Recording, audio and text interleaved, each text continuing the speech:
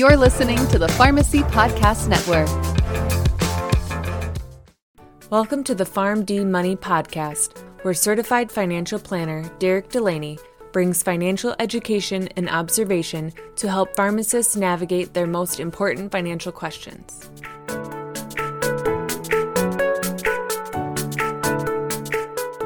Welcome in PharmD Nation to episode number 80 of the PharmD Money Podcast. My name is Derek Delaney. Thank you all for joining me today. One of the biggest questions I get from pre-retirees and what I hear from people just talking in general terms about their future retirement to other people is how much do I need, or how much do they need, or how much do we need to accumulate in money to retire comfortably? And I know that number for a lot of people is very specific to their given situation, but I think they're asking the wrong question. It's not how much you need, it's how much you have right now based on all income sources combined together, and what do those numbers give you as far as a monthly or yearly income in the year that you retire in today's dollars, so you get a better idea of how that living standard will look once you actually get to that future retirement date. So in this podcast episode, I want to spend a little bit of time talking about how I help clients measure what their potential future income is going to be, and why we use that as the measuring stick to determine whether we are actually on track for their future retirement goals, and if we are properly preparing ourselves and making the smart decisions based on trying to increase that number to be as big as possible. So to start, let's just go back to the old way of how things used to be done. It was accumulate. The bigger your account number, the better off you're going to be. I mean, I remember seeing on TV before there was a lot of streaming services and you were forced to watch a lot of commercials. The commercials of these big insurance companies like AIG, I believe, was one where they had people walking around with a giant number bubble on top of their head. They'd be walking through everyday life, whether it's down the street or going into a grocery store, and they'd have this number bubble above their head. And you got far enough along into the commercial and you realize that that number is what they had saved for retirement. And the question every commercial posed at the end was, what's your number? And that got a lot of people thinking, and it promoted the thinking that was already out there that there is a specific number you need to get to in order to retire comfortably. And for a lot of people, they had no idea what their number was because they had no idea what retirement was going to look like when they got there, even for those folks who retirement was just around the corner. So their thought process was, well, the bigger that number gets, the better off I'm going to be. And the decisions they made leading up to retirement directly affected getting a bigger number, where their quality of life could drop a little bit so they could save a little bit more, which is not a bad thing. They may have saved more in tax-advantaged accounts than they should have just for the fact that they could get more money into those accounts earlier. Or they may have foregone things like a pension and lump sum got it paid out in a lump sum in order to increase their retirement savings number because they thought, well, pension income isn't going to make that big of a difference compared to how big I can grow this lump sum payout over the next handful of years before I retire. And the fact of the matter is, although that thinking is not bad, it wasn't the best way to look at. It wasn't the best way to answer, am I prepared and am I on track for retirement? Instead, what they should have been thinking about is what that number will produce in a monthly income in today's dollars. Where you could have $1.5 million of money in a 401k, and that $1.5 million could produce less in income than having $1 million in a number of different accounts, depending on how they're invested and what other income sources you have and how early you're going to retire and a bunch of other factors. So that leads me to do work for my clients and my firm based off of increasing that future income number for pre-retirees. And we're able to do that in a number of different ways, but the best way we're able to do that is purely through the monitoring process through the financial planning software that I use. And it's because we use a holistic, goals-based approach when it comes to creating guardrails around an income number for pre-retirees and retirees that allows us to do this type of work for our clients.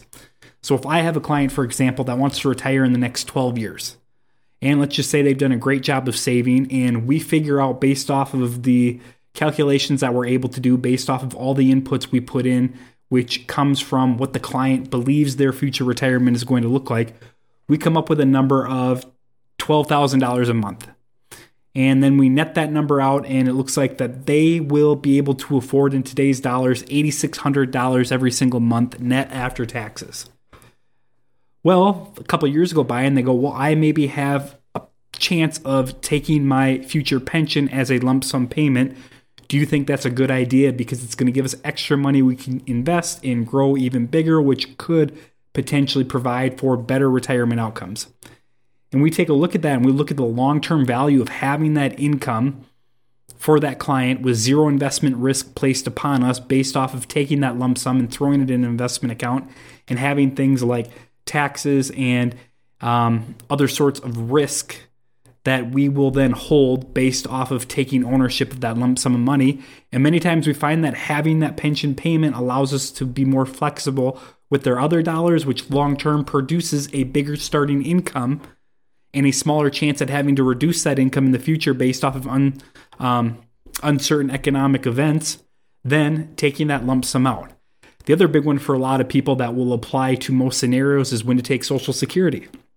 Well, I want to take Social Security earlier in life because that will allow me not to have to pull out as much money from my retirement income nest eggs. Well, the fact is that the longer you delay Social Security, depending on health, the better often it is long-term for your financial health. But there are specific circumstances that we're not going to talk about today that may make that argument wrong. It may just flat out be false, and taking Social Security earlier than waiting an extra year or two may be in your benefit. All of those circumstances and everything else surrounding retirement income planning goes into play when these decisions are made and ultimately creates a way for you to project what certain decisions today and how those decisions today could impact future retirement income. I want to buy that RV I've had my eye on for the last 10 years. I want to pull out $80,000 from my retirement account. Great. Well, is that RV worth having $600 less in income every single month when you start retirement in today's dollars? And I keep saying in today's dollars because if we use retirement income that's projected out with inflation to a future dollar amount, it's going to get really difficult for potential retirees to be able to realistically see that number as it is, because all the other expenses they're going to be paying for are going to be bigger than they are today, and it's hard for prospective retirees to do that.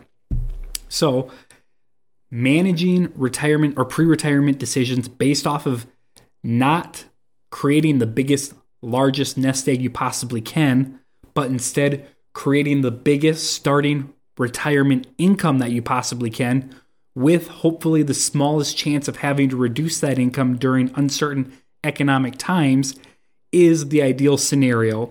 And that's what should be planned for. And that's what should be the measuring stick as you get closer and closer in retirement. So decisions like that projections like that are very, very difficult for people to do on their own. And it's why working with a professional who has that mindset, I think, is the top priority for a lot of pre-retirees, because there's a lot of decisions you can make on the surface that may look really, really smart, and it might look like you're doing a really good thing for your future self. But in the end, if it's not producing a bigger number from a retirement income standpoint, is it really in your best interest as far as a decision to make today? And chances are, based off of my experience working with pre-retirees and retirees alike, the answer to that is no. So for future planning, it's not about how big you can get your retirement nest egg to be, it's how much income you can get that and your other sources of money to produce to you in today's dollars. That is really the top thing you can do for yourself when it comes to your future retirement planning readiness and the decisions you make as you approach that future date. If you're interested in learning more about me or my firm, visit PharmD Financial Planning or PharmDFP.com. If there are specific topics you'd like to hear more about, email podcast@PharmDFP.com with any of those questions, topics, or ideas you'd like to hear me talk about or expand upon. Finally, until next time, PharmD Nation, be well. PharmD Money Podcast is not intended to be tax, legal, or investment advice. All opinions expressed on the show are for informational purposes only and should not be relied upon for tax, legal, or investment advice.